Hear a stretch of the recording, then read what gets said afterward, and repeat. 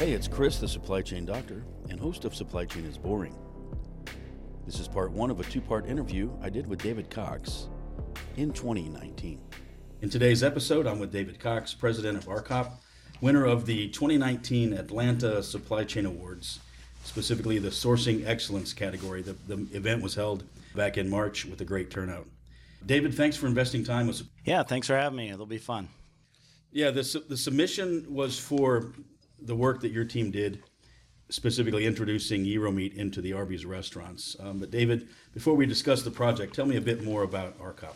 Yeah, RCOP is a supply chain cooperative for the Arby's system. So we handle anything and everything supply chain and logistics related for all company and franchise stores, for all 3,300 stores in the U.S. RCOP is not unusual to co-op structure within our industry. There's many brands that have a co-op, such as Burger King and Subway's and Wendy's and Applebee's and IHOP and KFC, Taco Bell, Pizza Hut. So there's there's a lot of co-ops out there in the industry, and RCOP is also celebrating last year our 40th anniversary, which makes us the oldest, as far as I'm aware, makes us the oldest supply chain cooperative in the food service industry. So essentially it sounds like the RCOP is the supply chain arm, if you will, of Arby's. Yeah, I mean, essentially, we're actually in the offices with Arby's corporate. We're a separate company, separate budget, all of those things. I pay Arby's rent for the floor space we use. But inside the building, we're essentially just the supply chain department. So we're interacting every day with operations, of course, marketing, product development, QA. So everybody just kind of thinks of us as the supply chain department. And there's probably a number of people in the building that don't even realize we're a separate company. Sure. So organizationally, Arby's headquarters is your customer, and then the restaurants as well? Yeah, our membership consists of all 100% Arby's franchisees and the 1,100 company restaurants. So Arby's has a third of the restaurants out there, so they're our largest member. Our board makeup is structured such that it's 6 franchisees and 1 company representative, and that's who I report into is the board of directors of RCOP. Yeah, it's interesting. Is that a standard practice in the restaurant or food industry to have co-ops? Yeah, it really is. As I mentioned, all the brands that I just rattled off. I think of the top 15 brands in sales, 9 of them have co-ops in U.S. sales. 9 of them have co-ops. Another 3 don't even have any franchisees, so it would make no sense to have a co-op. And then there's another 3 that have franchisees but don't have co-ops today. So if it's a franchise system, it's very prevalent, and with most of the brands, the co-ops have been around for a couple decades.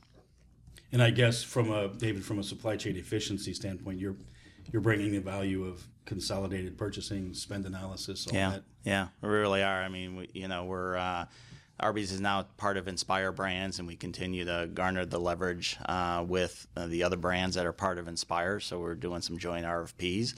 But the whole notion of the co-op is to utilize that leverage across all 3,300 restaurants, and both from a product standpoint as well as a distribution network and logistics as well. Now, on the supply chain side, are you help with transportation and warehousing as well, or is it just the procurement? Mm-hmm. We have a distribution network that is set up, an independent food service distribution network that delivers directly the last mile into our restaurants. And so we're negotiating that network, we're negotiating the product cost, and then we're also negotiating the logistics and the cost of getting it not only from supplier to distributor, but again, that last mile from distributor to restaurant. So it's last mile and business to business as well as business to consumer. That seems to be what's on everybody's mind, getting the product to the customer. So David, let's shift gears and talk about the award. As I mentioned, it was for the Atlanta Supply Chain Awards in March in recognition for sourcing excellence. Can you tell me a bit about what the project was? And yeah, we had a unique project in the sense that we've had gyros on our menu on and off over the years, but they've been a roast beef or turkey gyro, and it was an excellent product with the tzatziki sauce and the gyro seasoning on it. But we didn't have a traditional gyro meat as part of that lineup, and so a supplier who we've done business with in the past, but they approached us with a new technology, a new machinery technology that they sourced out of Turkey, of all places. And essentially, the way Euros work, if you're a Euro shop, it does take equipment. You have a cone, you have a cooker. We couldn't, for a sandwich that, for one of our 14 sandwiches, we couldn't spare the space to put one of those in every single restaurant. So what he's essentially done, if you're familiar with Euros in the cone, it's on a turning spigot and gets cooked at the restaurant right there in front of you. Essentially what the supplier has done is taken that concept and moved it to a giant piece of meat, and as it cooks, it automatically slices the meat off of the cone, the giant cone, at the appropriate time, so you get the proper cook and the caramelization on the meat, and then it just continues to turn and automatically slice at the appropriate time. Each one of these machines, the challenge was each one of these machines is the throughput isn't very fast. And so for a 30-day promotion, we actually spent about 4 months building up enough inventory to cover the 30-day promotion. Since then, they have gotten in more machines, but they have also went from a vertical process to a horizontal process, which made the throughput a little bit quicker. So the product continues to be on our menu full time now with our 2 other Euros. So we're pumping out a lot of Euro meat right now. When you say horizontal versus vertical, that's how the meat stands and how it's shaped? Yeah. Basically, the vertical was a giant, tall cone, and the slicer went north and south up alongside of it.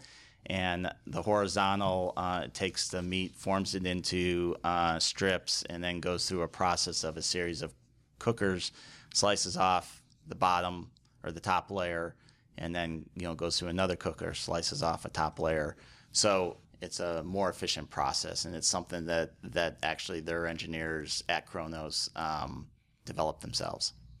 So, but Euros are a true make-to-order scenario. I mean, you can't pre-shave and just have it sitting there. You have to wait until the customer orders. Yeah, I mean, for us, that's what makes this sandwich so great. If you go to a traditional Euro shop and you get there at height of the lunch hour, they're shaving a lot of Euro meat, and perhaps the meat doesn't quite get caramelized and charred like it should. And if you're there at 3 o'clock in the afternoon and that thing's been turning and cooking the whole time, you might get some really charred Euro meat. So the beauty of this is you're taking it to one manufacturing facility instead of 3,400 manufacturing facilities out there, and it's being shaved at the appropriate time so that the mouthfeel, the char, the caramelization that you want on a product like that comes through every time. And then it comes into us frozen, and we just rethermalize it, and the consistency on the product is exceptional. Well, it's interesting, David. I know you're the president of the company, but you sound like a Euro expert. Well, I did grow up in Chicago, and so I do know my Euros, and I was amazed when we first started taking a look at this product. It was pretty exciting for me. So on this project, David, was it an internal idea created, or how did the concept come about? Yeah, the concept, it was a great story. Howard at Kronos approached our CEO and with a video and saying, I know you guys are having success with Euros, but you don't have a real Euro, and I've got an idea, and I've got a new technology that'll bring you a great product. And so we started sitting down with these guys and realized, how important it was to be able to serve a great Euro in a fast food environment without having to deal with the equipment. And so we sat down and figured out a partnership with First Right of Refusal and committed to them volumes that they could go out and purchase more equipment. And it's been a great partnership ever since. I mean, we came out of the gate and we promoted it twice in the first year, 2 30-day promotions, and then shortly after that it became a permanent menu item on the menu. So it's been a great success for us. Yeah, it sounds like it, and obviously a win for them as well. Yeah, absolutely. It really has kickstarted their business for sure. Well, it seems a lot. I like your word collaboration or partnerships. I think I forget which one you said, but that seems to be what a lot of supply chains are today, especially as they become more extended. And, partnering with your suppliers as opposed to looking at one-off contract basis. Yep. We have a philosophy at RCOP, and it's called being a customer of choice. And the theory is, you can wear a green visor and have a rubber mallet, and that might work an RFP or two, but eventually nobody really wants to do business with you, and they'll go down the street and go do business with somebody else in the industry. And so we want to be that customer of choice. We want to treat our suppliers fairly. We want to have collaboration. And if we do that, we're going to get the 2 or 3 or 4 best suppliers in each category wanting to do business with us. And if they're the best, they're going to be the most efficient, and we're going to get good pricing anyway. And they're going to have the capabilities when things don't go exactly right, that to be able to and want to jump through hoops for us to make things right. And so, and then when you get a project like this, it is even that much more important to have that collaboration. And I mean, you couldn't have pulled off a project like this without that kind of detail and trust. Yeah, it's an interesting. You mentioned being the customer of choice, so you're looking at it from your supplier's perspective. You want them to be your favorite. Right. Absolutely. That's nice. I mean, we want them to want to do business with us. Yeah. And that doesn't always mean you got to give them more money. It can be ease of doing business with. It can be it's just nice to work with people at that place. I mean, it can be a lot of different things. It can be just having reasonableness and understanding and working through challenges. I mean, that's what supply chain is, working through opportunities and challenges on a daily basis. And if you can work together instead of demanding, no, you need to do this, but, collaborate and have a positive, strong relationship, in the long run, you'll be that far ahead. Sure. And a true collaboration is sharing data. I'm curious, does Kronos see how much you're selling every day through the stores, or you don't get to that level of detail? Visibility-wise, they see everything that's being shipped out, So they see the to our distribution network. For promotion and as well as ongoing usage, we will give them forecasts, and so when we plan for a 30-day promotion, we'll say, we need whatever, 1.8 million pounds, and this is how it's getting divided across our 14 distribution centers. And so we map all that out for our suppliers. So it's very clear, and then we come up with a game plan. If the promotion gets off stronger than we anticipate, how quickly can we get back into production to support the back half of the promotion? Or if it doesn't go as strong as we forecasted, because forecasts are always wrong. It's the degree of wrongness that is the challenge. And if they, don't go as well as expected, what we try to do is we try to make 80 to 90% up front. And then if it's on par or greater than our forecast, then we'll quickly run that last 10%. If it's softer, then we won't run it, and sometimes we'll absorb some raw materials as a result of that. But that's kind of how we manage our LTOs. We do 10 or 11 LTOs every year, 30 to 45-day promotions. So that's a big part of what RCOP does on a daily basis. Thanks for listening. And remember, supply chain is boring.